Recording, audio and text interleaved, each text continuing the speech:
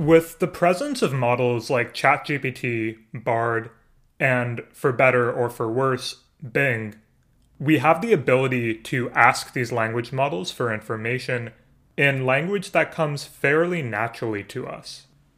There's a long history of research leading up to this, one that takes us beyond the paradigm of language models as systems that merely predict the next word. And even with their improved capabilities, getting language models to do what we really want them to do can still seem like a bit of a dark art. My guest today is Riley Goodside, staff prompt engineer at Scale AI, and according to Alexander Wang, the first ever staff prompt engineer. We discussed Riley's story, how language models evolved after GPT-3 through instruction tuning to do what users say, how prompting has evolved over time, its interaction with in-context learning, the role of prompt engineers in all of this and in the future, and plenty more. This is the Gradient Podcast, and I am your host, Daniel Bashir. If you have comments, questions, guest suggestions, feel free to leave me a comment on Substack. You can also reach us at editor@thegradient.pub. But now, without further ado, Riley Goodside. Riley, Alexander Wang asserts that you are the first ever staff prompt engineer. I'd love to start understanding a little bit about how we got here. And so our usual first question is about how you got into AI in the first place. How I got here, I guess, it's an interesting story. So my background is mostly as a data scientist, particularly in the online dating industry. I've worked at OkCupid and Grindr. And after I left Grindr, I took sort of a brief sabbatical where I realized that I hadn't been paying attention to progress in large language models. So my background in machine learning, had mostly been things like running A/B tests and the sort of mundane statistics that you'd expect to be involved in running a website like OkCupid. I'd say that the more complicated models we ran were probably things like gradient boosting and random forest for like classification tasks. And later on, I did work in like time series, forecasting on massively multivariate time series. But I hadn't done work before in NLP. And I think like at the time that I was in college, and I thought about studying it, but it was just a very I graduated undergrad in 2009, and it was just a very different state of the field then, right? The interesting questions in like NLP then are like deciding what does this pronoun refer to, right? And so it just wasn't as appealing to me at the time. And it wasn't until I think GPT-2 came out that I started paying attention to like the progress in large language models and noticing that there's other capabilities that are showing up in these models that weren't intended. I think that was one of the things that really struck me at first, was noticing or seeing the other results that you could do translation in zero shot, for example, with like colon prompting. That you could prompt a model with English colon and then some sentence and then French colon and get a translation. And I'd say my first real access to GPT-3 actually was through a game called AI Dungeon, which I think was probably the way that many people got their first taste of GPT-3 in the early days. They were one of the first customers that had a product that just a normal person could play with, I guess, on the internet. And very quickly that turned into people sort of abusing the product, right? To sort of just because they were mostly interested in just getting access to GPT-3, right? So it was the game was secondary to that, right? So people would be developing prompts for this game that were really just sort of intended to test the capabilities of the model. Of like, suppose that you have a wizard that can add numbers together, or an orc that can translate from English to French, or whatever, right? You can have these ways it's almost hard to like cut out the capabilities of the model in some sense, and like having it adopt this like role playing game. So that was the first time that I'd ever used GPT-3, but I didn't really give it maybe as much attention as it deserved that like I sort of played with it for a bit, but didn't like start thinking about how could I develop with this, or how could I study large language models more seriously. I'd say it wasn't until later on in let's see, this would be early 2022 that I started looking playing around with ideas of developing on codecs. So I was very impressed with GitHub Copilot as soon as it came out. And I was looking into ideas of integrating codex models with Jupyter notebooks. I had some experience like playing with like Jupyter extension, so I had ideas for how we could do like code generation within the notebooks. Didn't really go anywhere, but that was the start of me posting on Twitter about GPT-3. So I started posting examples on Twitter of just like, hey, isn't this cool? Like, screenshots of VS Code and things like that. This was around late April of 2022. And I started following people that were working in large language models, not just like researchers, but like rank and file engineers, places like I tried to follow like engineers on the Copilot team, like just engineers at OpenAI, and I tried to like just follow along in their conversation and not really interjecting myself in that many conversations, but just listening to what they were talking about, what things they found were interesting, because I could see that there weren't many people like posting about like the practical side of like working with these models. That there wasn't a lot of discussion and like how does one do useful work with GPT-3 yet. And I started posting screenshots. I mean, the other thing that I noticed very early on, which is it's kind of funny, is that GPT-3's playground in the normal way that it's presented to users is just in your desktop, right, which is where most people would be using it. It's simply too wide to be legible in a screenshot on Twitter. Right, you have to be reading, on desktop on Twitter to be able to read the screenshot. It won't display on a phone without you zooming in. And so I realized pretty quick that if I just adjusted the size of my window, I could have the only legible GPT-3 screenshots on Twitter. And so that sort of like solidified my shtick of I guess only posting in green and white for most of 2022, and that mix of content did well. Like I could tell that people were really like engaging with it. That people were interested in just seeing the practical things that come up with models. So like one of the first things I was exploring was I think JSON.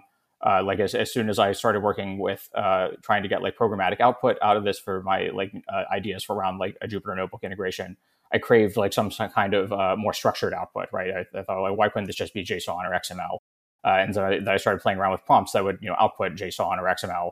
And trying to get more elaborate stacking of tasks together, and trying to find ways of doing like chain of thought prompts that could like break down tasks into pieces, and exploring just what could the model do.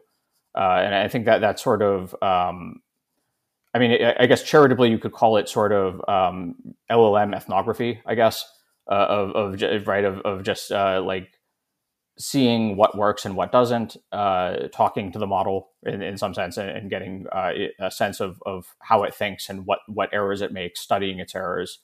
That was kind of my my original formula on Twitter. And I got some success doing that, just built up a following slowly. Started talking to I guess a lot of people in the industry that follow me from Twitter. I started talking to some VCs. I got invited to a party by Nat Friedman, which is where I met Alex Wang, and that's how I ended up at Scale. Before we get into some of these specifics about what prompt engineering entails and how that's looked for you and some of the experiments you've done, I would love to go over a little bit of the history of prompt engineering. And I think there are a few things that are wrapped in here. Of course, the initial GPT-3 paper, language models are few-shot learners, had that observation of this emergent capability of in-context learning. You could just hand your model a few examples of a task it hadn't seen before and expect it to do reasonably well with that. We later saw reinforcement learning from human feedback and how that made it into ChatGPT. And I think that really especially the RLHF process, seems to be recognized as something pretty key to the development of how we are now able to interact with LLMs. So I'd love for you to maybe take those ingredients and craft the history for us a little bit. Sure. Yeah, I think that yeah, that's really important too. I think for understanding how the role of a prompt engineer fits into all of this, right? Because I think a key detail that many people who are sort of joining the narrative in the ChatGPT era might not understand is that these models used to be harder to talk to, right? There is a sort of incremental progress in the ease of prompting of these models, and so I like to break it down into sort of like three eras. We start in the I guess the pre-trained language model era, right? That you have a foundation of models where the commonly repeated description of how language models work, of that they simply predict text, is a little more true than it is for more recent like RLHF tuned models, right? That you are simply modeling the distribution of tokens in some corpus. And in those models, I think people don't appreciate how much creativity is required to get zero shot prompts working, right? So if you look at like the work of like Reynolds and McDonnell, who found one of the first, I think, like published examples of like a zero shot prompt that outperformed a larger K shot prompt. I believe like they had a translation prompt that outperformed 10 shot examples in GPT-3 for translation, and it went something like a French sentence is given, colon, and then you give the sentence in French, and then you say the masterful French translator flawlessly translates the sentence in English as colon, right? And so I think that style of writing sort of like characterized like what had to be done as a mental exercise to prompt these models. That you had to do things like flattering the model, right? That you had to like suppose that there is like a supremely competent person who's about to do this task, and then you just right and have to create like a fiction, like a sort of like a setup for an improv act that can only really be completed in one way, right? In this view that all it does is complete text, and that's very powerful, but it's also tedious and kind of mind bending, right? That it requires like a bit of like artistry in order to make these things work. And the thing that that really made it possible for people to like talk to these models is instruction tuning, right? So that's sort of the second era after like the pre-trained era is what we saw with the whole line of I guess starting from DaVinci Instruct Beta, I guess was the first of these, and then there's a progression on to Text DaVinci 01 and Text DaVinci 02.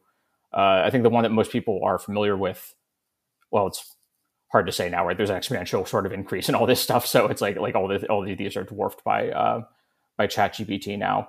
But the model that was state of the art, most of 2022, was Text DaVinci 02, and this model was trained on, without going too far into the details, like a refinement of being tuned on human demonstrations, right? So we start with the instruction tuning by having human taskers write demonstrations of prompts, writing examples of prompts, and then demonstrating those prompts being completed appropriately, right? So if the prompt contains a question, answering the question. If the prompt has instructions for a task, performing that task well. And then as a extension of this that sort of characterizes Text DaVinci 02 over Text DaVinci 01, they further added into the mix, I believe, generated completions that were evaluated by humans as perfect, or as like 7 out of 7 on some grading rubric. But that's sort of so there was maybe a transitional period between this instruction tuned era and then the next era of RLHF, which is Text DaVinci 03, where you see I think like the biggest difference that like one of the most easy to understand differences of like what changed in the behavior of RLHF versus instruction tuned models is if you consider the answer to the question, when did the Golden Gate Bridge, or sorry, when was the Golden Gate Bridge transported for the second time across Egypt? So this was one of the questions that Douglas Hofstadter and his assistant David Bender published in The Economist in June of 2022, I believe, to demonstrate, in their views, the hollowness of GPT-3's understanding of the world. And if you ask this question to an instruction-tuned model like the text DaVinci 01 or 02, it will say something like October of last year, right? Or it'll make up like a random date in the 2010s, and then it'll give that date, right? So it has this notion of like stylistic appropriateness and like what form would an appropriate answer take, but it hallucinates. It just makes up details like that. And if you ask it sort of any question of that form that sort of convincingly presumes some falsehood, it will go along with it. You could also ask it, who was the third North Korean astronaut to land on the moon? And it would, make somebody, it would say Kim Il Sung or something, to make up a name, right? So I think the main thing that changed is between this instruction tune and RLHF era is that this went away.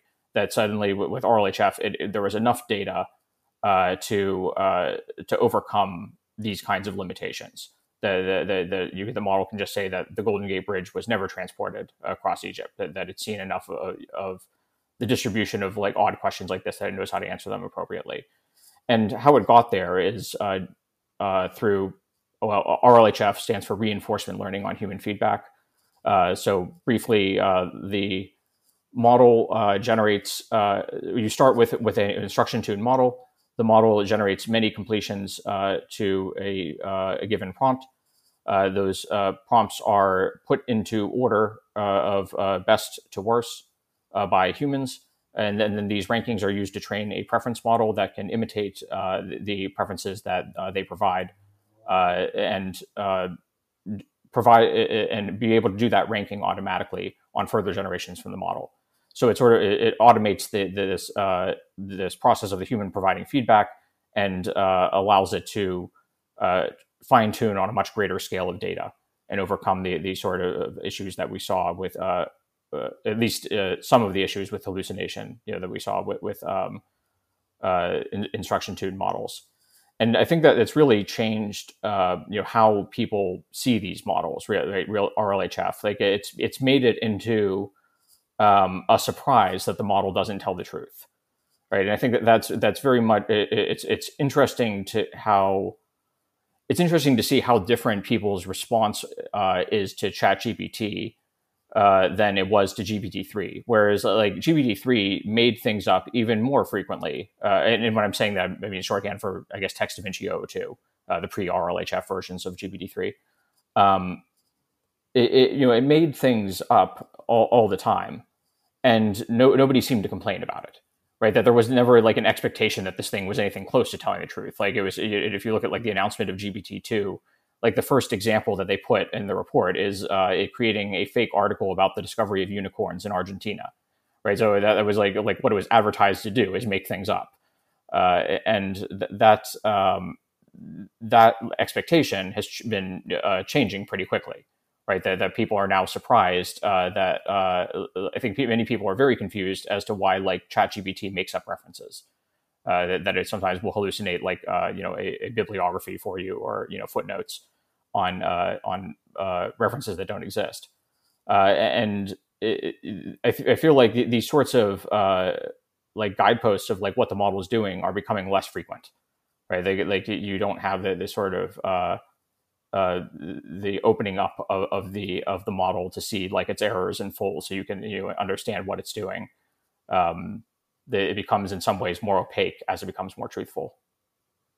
Yeah, that's an interesting way to put it. Another very curious aspect of this I find is the way you and others kind of conceive of what it is to do prompt engineering and perhaps how that's evolved during these different eras.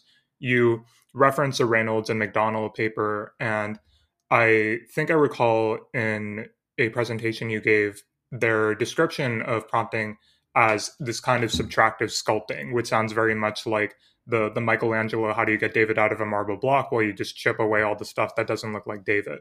And it seems, I guess, in that paradigm, you still have a lot of work on the part of the user.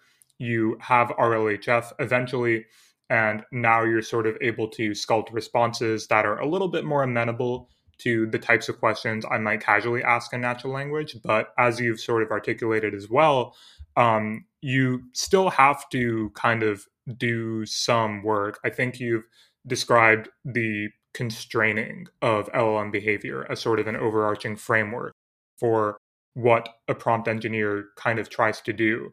I find there to be an interesting interaction between this and a lot of the safety concerns people bring up, because I think that a lot of this, I guess, is kind of Twitter discourse. But when you look at how RLHF first came up within the safety team at OpenAI, the things that people are worried about when it comes to, I have to be really careful if for some future powerful AI system, when I specify my goals to it, that it fully understands what I mean. I think there's a really interesting interaction between the way that you and others conceive of prompt engineering and some of those concerns people have.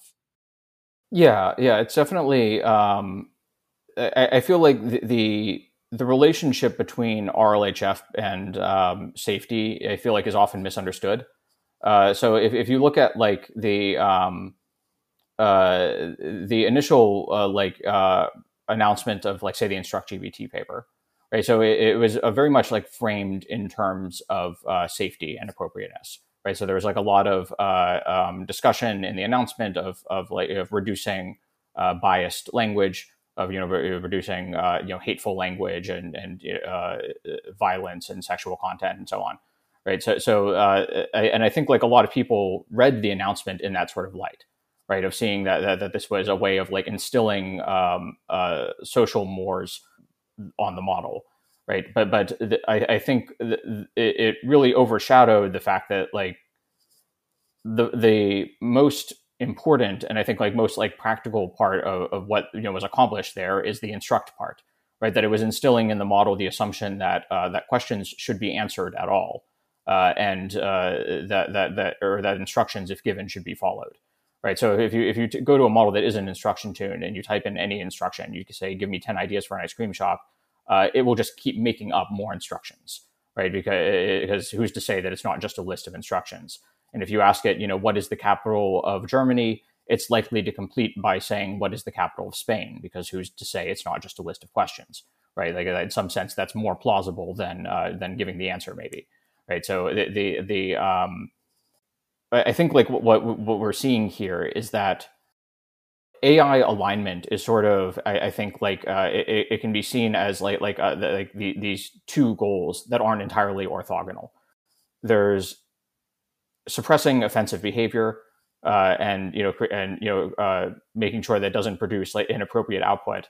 But there's also like I think like the capability enhancing side of it, right? Of making it so that it follows instructions well, and that it makes reasonable assumptions about what you meant, or that that it has reasonable assumptions about like what context it's operating in and like how it should behave like in a way that is appropriate for this context, right? So that could even generalize to things like tool use, right? Or in like if you often see in like in ChatGPT, there's certainly value in having the model be aware of its limitations, right? So like being able to say things like, I am a large language model, I don't have the ability to access the internet and answer your question or whatever, rather than just imagining that it could, as like previous models would.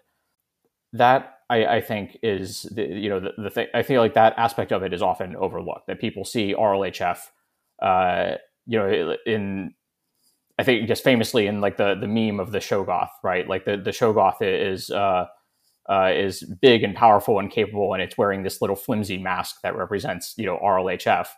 But it doesn't really reflect the reality. I think like that in reality, like that the RLHF tuning certainly makes it more adherent to the commands when given, right? So it makes it more powerful in a practical sense that you can do more with a model that you can prompt well in zero shot. Yeah, that makes a lot of sense to me. Let's talk a bit about how this manifests practically. And so, as you've kind of mentioned, you built up a pretty substantial Twitter following in being open about a lot of the experiments as you kind of got used to working with LLMs and using different techniques to play with them. Could you tell us a little bit about some of the more interesting things you've found in the ways that LLMs respond to how we might naturally interact with them, and then perhaps how you've had to adapt your strategies to deal with that? Some more interesting things I found. So I'd say well, one of the ones I'm most proud of is um, I found one of the examples that was cited in Janice's less wrong post on mode collapse in RLHF models. So what this is so in RLHF that you have a preference model that ranks outputs, and this preference model isn't as big as the language model whose completions that it's ranking, right? So you can often run to a scenario where the language model can exploit inadequacies in the preference model.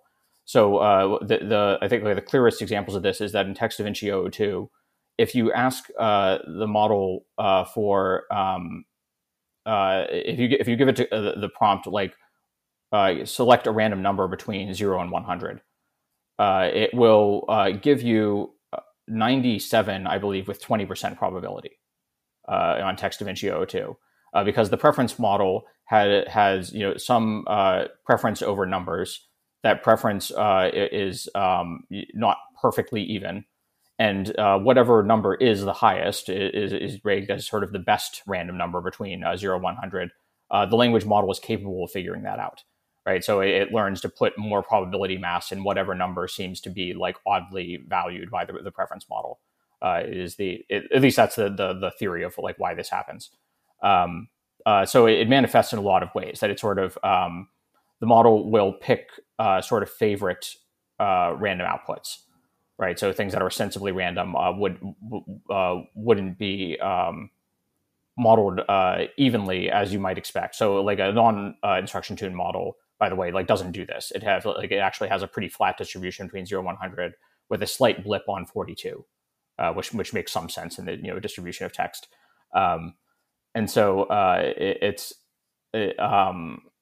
I think like the example that I posted that was mentioned in this paper was noticing the fact that Text DaVinci 002 seems to have no idea what letters look like. If you ask it to give you an extremely detailed description of the letter Q, it will say something like a box with an X in it, and the left side of the box is a little bit squiggly. And it makes up these very bizarre descriptions that often involve a box with an X in it. And it does this for many letters, not all of them. Like some of them it gets right. Like if you ask it for Z, I think it says like, oh, it's the shape like a lightning bolt. And you're like, okay, yeah, sure. And but for many of the letters, it just makes up this very bizarre but specific description.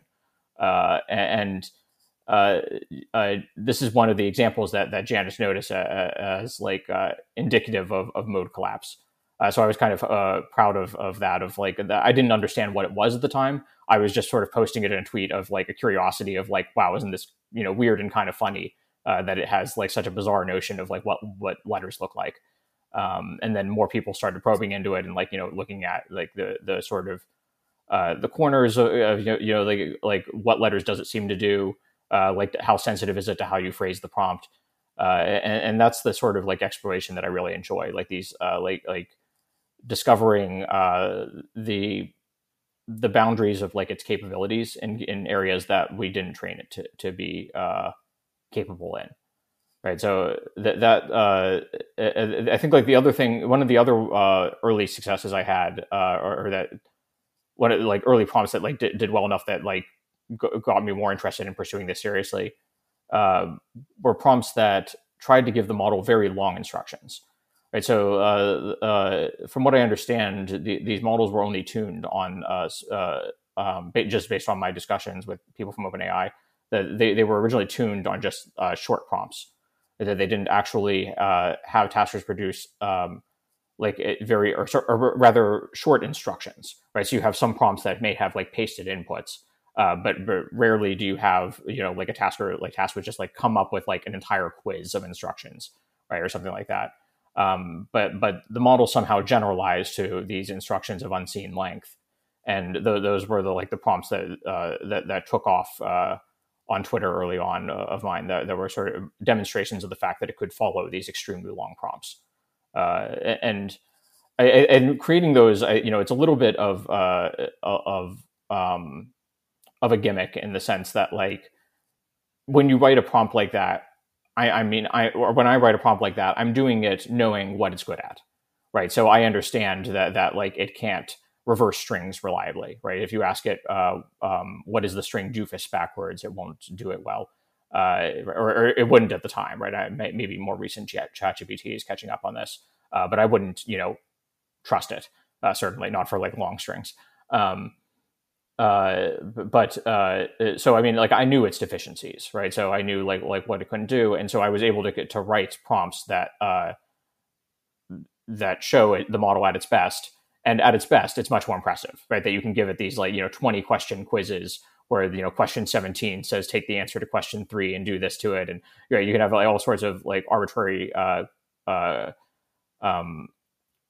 complications within like a test, and it can still do this sequentially, and people were pretty impressed by that, I think. And so those were like some of the examples of mine that took off like early on. But mostly, I mean, I just kind of rated papers, I guess, for ideas, right? So like I was very interested in like ideas around tool use, like having models do things like scratch pads, emitting like sort of private thinking, if you will, right, or something akin to private thinking before giving an answer, and just exploring ideas for like how we could like overcome the limitations of these models. Like I had already seen like examples of people who did arithmetic through complicated algorithms, right? So you like the model was not very good at exact arithmetic. But if you give it a procedure that's sort of analogous to like what a human might do with like longhand multiplication, it can do things like multiplying. I don't know exactly how far you can take it, but it's like doing 12-digit addition or something like that is probably not hard to get reliable now. Well, I mean, it was even then it wasn't hard to get done reliably, right? But it took a lot of tokens. You had to prompt the model with sort of like a worksheet of like, this is it broken up into digits, right? So you often have to separate the numbers into individual digits to force it to see them as, the way that humans do, instead of like in clusters through the tokenization scheme, and, carry the ones and all that by hand. And that, those sorts of like procedures like that, I could tell that generalized in some sense, right? That there is like probably a lot of things that could be solved this way.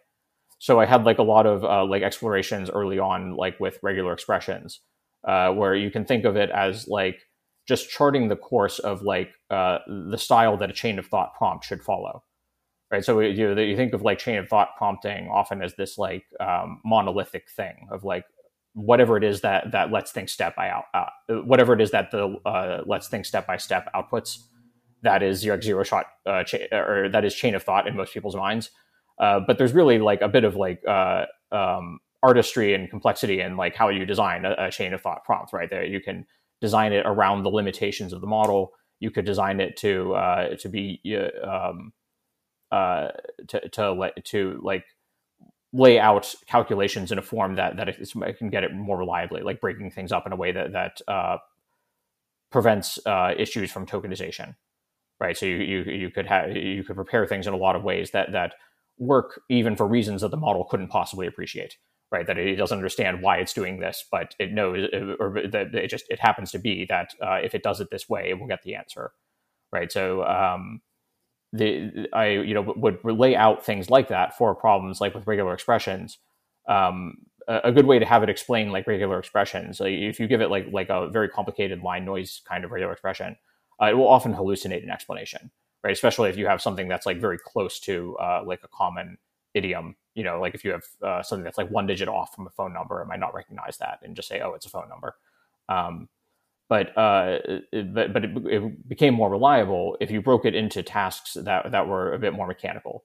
Like first have the regular expression rewritten as a verbose mode PCRE2 with inline comments explaining the meaning of each line, but don't include any comments that like summarize the intention of the overall regular expression.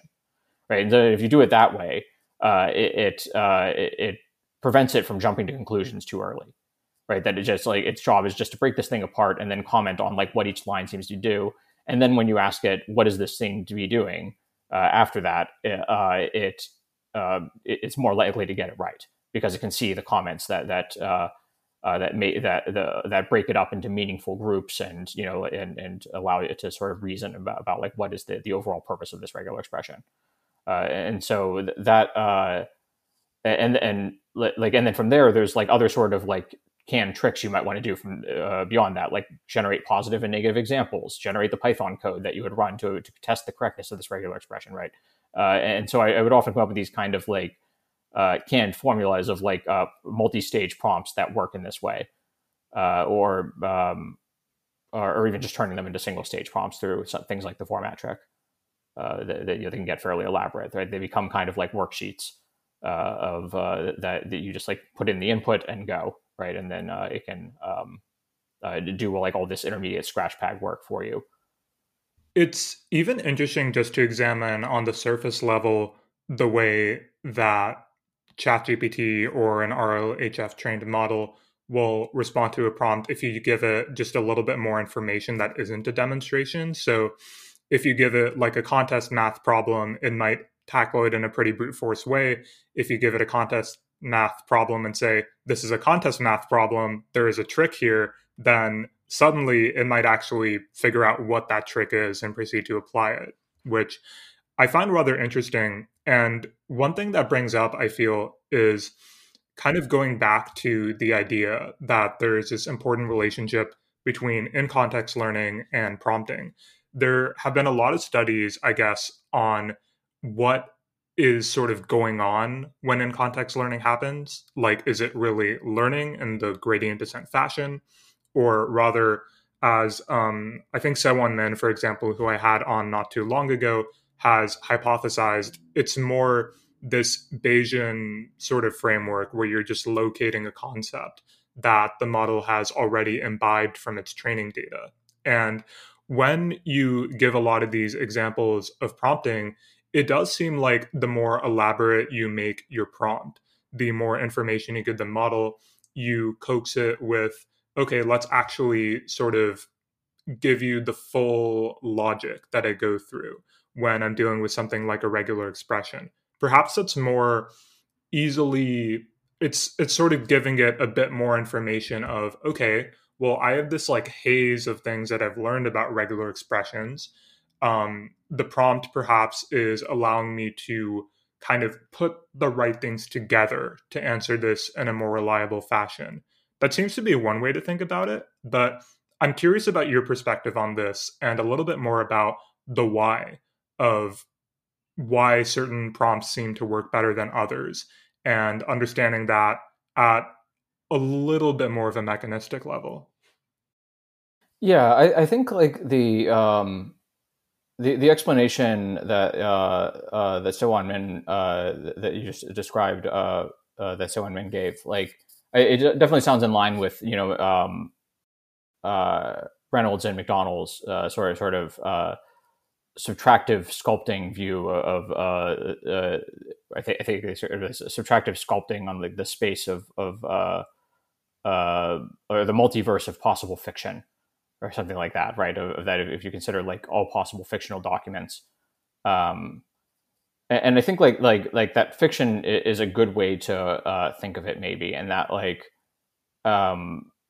if you think of like the task that the model has to do to complete text in general, like a lot of text is fictional, and yet it still can be predicted, right? That there's a world model sort of in your head of like, like the fictional entities in a story like are expected to be modeled by the person reading the story, and so you have to have like some kind of reasoning analogous to that in order to predict well what's going to happen in a fictional story. And if all you see is the text corpus, it's not clear really that truth isn't just a particularly detailed kind of fiction, right? That is all just sort of in the manifold of possibilities, and like some, like there's realistic fiction, and then there's this one niche genre of really realistic stuff that's actually true, right? And so it's I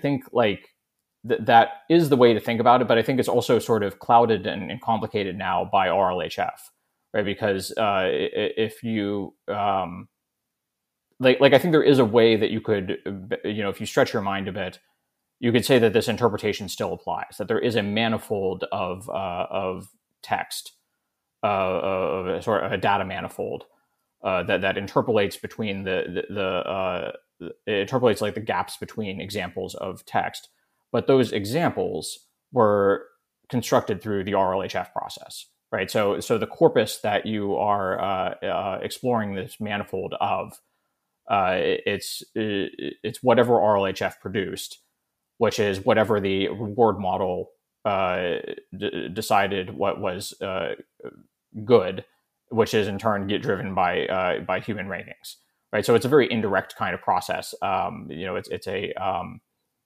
and really what you're reading when you look at a completion is like the output of that distribution, which is itself the output of model weights that are produced by this process. So it's very there's many layers of like it's like that, like an artist drawing another artist drawing a painting that has an artist drawing another painting and so on, right? It's so what you're seeing is kind of like the output of that process, but it still holds true, right? Like if you can wrap your mind around like what would this RLHF process produce, what kind of text would be in this corpus, like I think it still makes some sense to see it as a just conditional generation on this on this corpus. That is an interesting way to think about it. I think perhaps to wrap up this section on a little bit more about prompts, for any listeners who might not be too familiar with prompting, or I guess are kind of looking to do a little bit more with their time when using ChatGPT, could you maybe just give a quick set of a few recommendations you'd have for somebody who wants to figure out in general, for whatever the purpose might be, whether it's, assisting them with essays, things like that, how they could kind of get more and write better prompts? Yeah. Let me think about that. For someone who's less technical, let's say if your primary goal is that you want just like writing help, honestly, my first piece of advice is just outlining. I think that's one thing that a lot of people don't do right away. Is I think like the archetype I guess of a mistake that I often see is that if people want to have like a very considered answer to some question, like they're posing to it, a difficult problem, that has many multifaceted like issues to consider or whatever, and they want the model to take into consideration all these many important facets of the issue. They might prompt the model in a way that asks it to like give its answer first and then explain why, right? And this is a mistake, right? Because I think the thing that a lot of people don't appreciate is that there's a limited amount of thought happening per token. Right. So if you ask the model to give its answer up front and then rationalize and then explain like how it got to this answer, what it's really doing is guessing right off the bat what it thinks the answer is going to be, kind of based on vibes, if you will, and then rationalizing after that. Everything it says afterwards is really just conditional generation, starting from the assumption that given I said this, like why did I think that? Right. And so then it's making up like explanations of like why it might have said that. but it's not really like giving you the process that led to it saying this. So if you want to have that kind of relationship with the text, if you wanted to actually to lay out individual points and then make some conclusion based on the totality of everything that it's considered, you have to constrain its output to do that, right? So you have to actually ask it to first do this, then do that. Like first consider the tax implications of this plan, then consider the possible PR implications, right? All the things that might go wrong, and then make an overall decision of like how good of a plan do you think it is. So I think that's one approach that I think many people could apply very easily, is just like creating these sort of like checklists for it. I think like honestly, like a good thing to take inspiration from is a tax form. If you think of the way that a tax form works, that you have this waterfall of little details that all sum up to some final answer at the end. That's like a good way to structure these things. Also, another frequently useful example, especially in like long form text generation, is outlining. It's sort of a subcase, I guess, of like planning and laying out strategies for much like how you would ask a human to brainstorm and outline some text first before they start writing. Having the model brainstorm and like consider how it might like produce some text is often a better recipe for getting good results than just having it start writing. In particular, it makes it write longer. If you need something that it should have substantial length, it's more likely to get there if it can write an outline first and then lay out how the overall text should flow, so that it can keep the sort of the plan in front of it as it goes. And for people who want to go a bit deeper, learnprompting.org is a great resource. That they have I think now prompt engineering techniques go out of date quickly, right? So there are many things that were important in 2022 that are less important now. Like it used to be that if you wanted any kind of like multi-step reasoning, you had to ask, let's think step by step. And that has mostly gone away these days, right? Like ChatGPT is pretty good about like incorporating step-by-step reasoning by default. So I think I think though that it's worth appreciating that this. I mean, it feels strange to call it history because none of this stuff is more than like a year and a half old at this point. But it's worth appreciating like how we got to this point, just to understand like on a deeper level what the models are doing. Of understanding that how pre-trained models differ from instruction-tuned models, and how they differ from RLHF-tuned models, and like what techniques led to the current capabilities of models. I think many people are able to use things like Bing, but without really wondering like how does it get these answers, right? But if you have the experience of like seeing like how scratchpads work and like the history of like prompt engineering during like 2022, it's pretty apparent like what it's doing, right? Like there's a lot of details that aren't clear, but it's you can imagine that it's generating some text, and that goes into another sub process like tool formers, and it's less mysterious. And I think like that context is going to be very valuable, just to understanding like how prompt engineering worked last year. Yeah, I think that's something really underappreciated. Just not kind of, especially if you're somebody more technical and you can kind of read papers and understand a little bit more of that context, not just opening up ChatGPT and like hacking away at it. I mean, that's a way to start, and people absolutely should do that. But as you said, understanding a little bit of the history, what other people have done, but then also a little bit of the mechanics behind, as you said, how these models have been trained and how that information kind of gets there. One thing I guess I'd love to move on to here is the now that we've kind of discussed a little bit about the act of prompt engineering, I'd love to discuss the career of prompt engineering and some of the debate that's gone on over it, which undoubtedly you've seen and been exposed to lots of. I think people have very different opinions on this. And so, one Washington Post article that I know you were interviewed for There are a number of experts who argue that prompt engineers only kind of have an illusion of control, and some are a little bit worried about the rise of prompt engineering. One in particular said that the rise might lead people to overestimate its technical rigor and the reliability of the results. On the other hand, you have people like Alberto Romero, who wrote this great article, Why Prompt Engineering is Probably More Important Than You Think, arguing that even if you think that prompt engineering may someday pass out of fashion, and if the people building LLMs do things right, that seems to be some time far in the future. But Romero does seem to think that the stage during which prompt engineering is a valuable skill, but not innately intuitive, could be quite a while.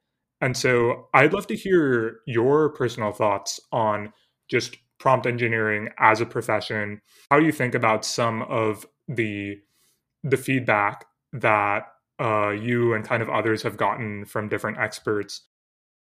Yeah, I think it was Ilya Sutskever had a tweet, I think, that said that I don't want to misquote him. I think it was something like that prompt engineering is a transitory phenomenon relevant only due to the flaws in our models. And I think I at the time, like, I retweeted him and said something like, I'm like Botox, I'm relevant only because of the flaws in our models.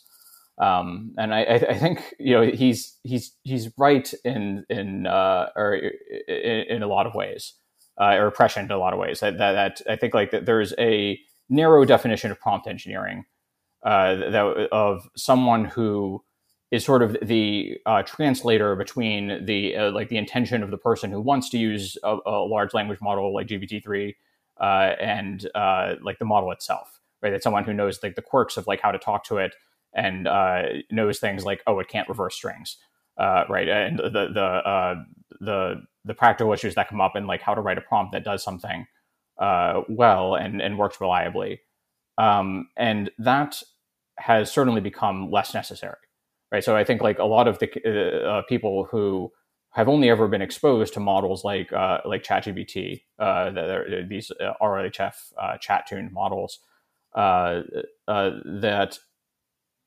they don't appreciate, like, why this makes sense as a career, right? Of, like, why, like, this seems to be something that anybody could do.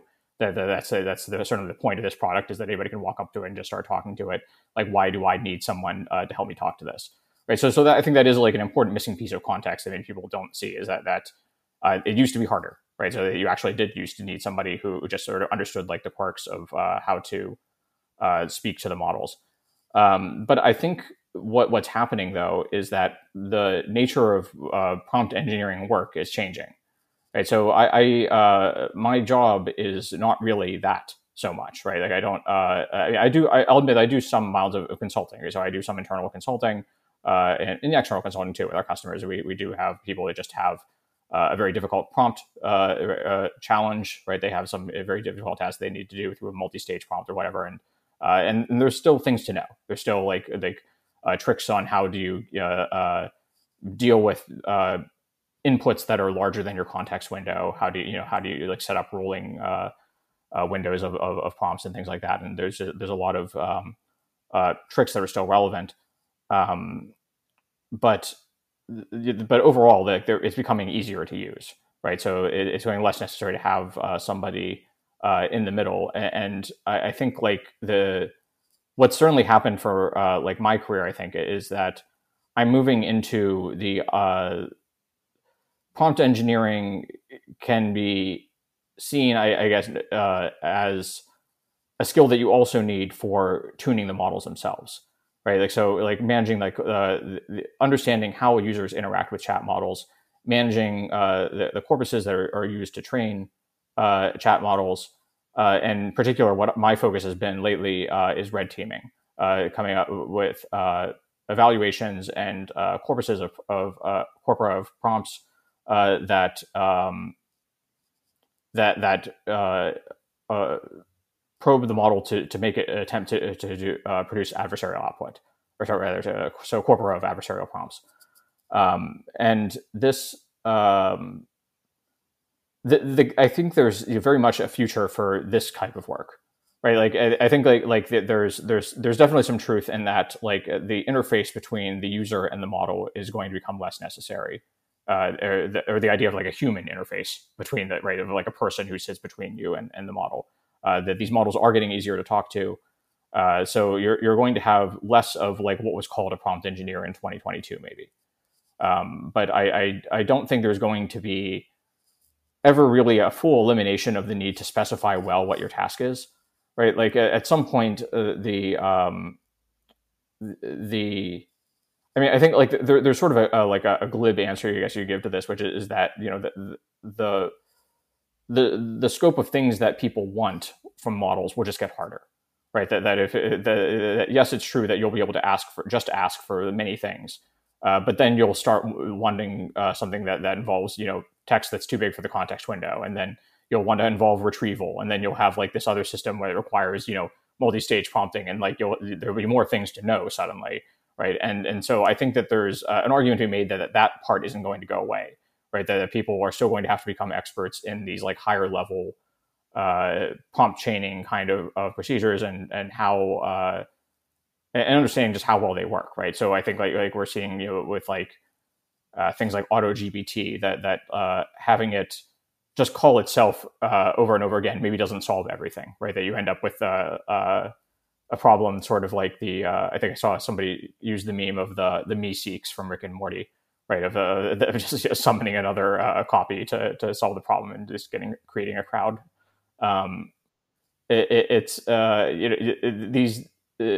Just having the model handle all problems isn't the solution to everything. You do have to have some setting it on the right path, of giving it a framework to work in, of giving it the ingredients it needs to solve a problem.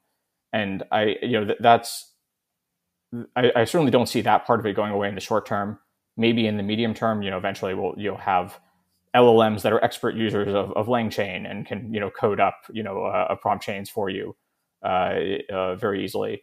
But I think the higher level goal then becomes, how do you specify your task well to the model, right? How do you make sure that it understands what you need, right? Like in the same way that a good consultant would, or a good developer would like ask for requirements from a user. I mean, maybe one day we'll get to that point, right? Of like that you'll actually just sit down and have a conversation with the model, and like it'll be able to intelligently ask you for more input, and like ask you to upload some design documents or whatever, ask you which competitors you like, and then do the whole shebang for you. But I think what we'll find is just that the scope of what people ask for is pretty unlimited, right? That if the model can produce simple programs, then people will just want less simple programs, right? And then if the model can produce entire pieces of software just from a single prompt, they'll want things that are elaborate pieces of software. They'll want entire operating systems. They'll want things that only teams of humans could produce. And I don't see that slowing down anytime soon, the demand for ever more powerful software. I appreciate that perspective. It does make me think about when I hear that illusion of control argument people gave earlier to speak to one aspect of what you covered here. It does feel like I don't know that any prompt engineer would claim that they have full control over an LLM. And I think that the point that people are going to want more and more from these things is the right way to think about this. I do realize we're at hot time here.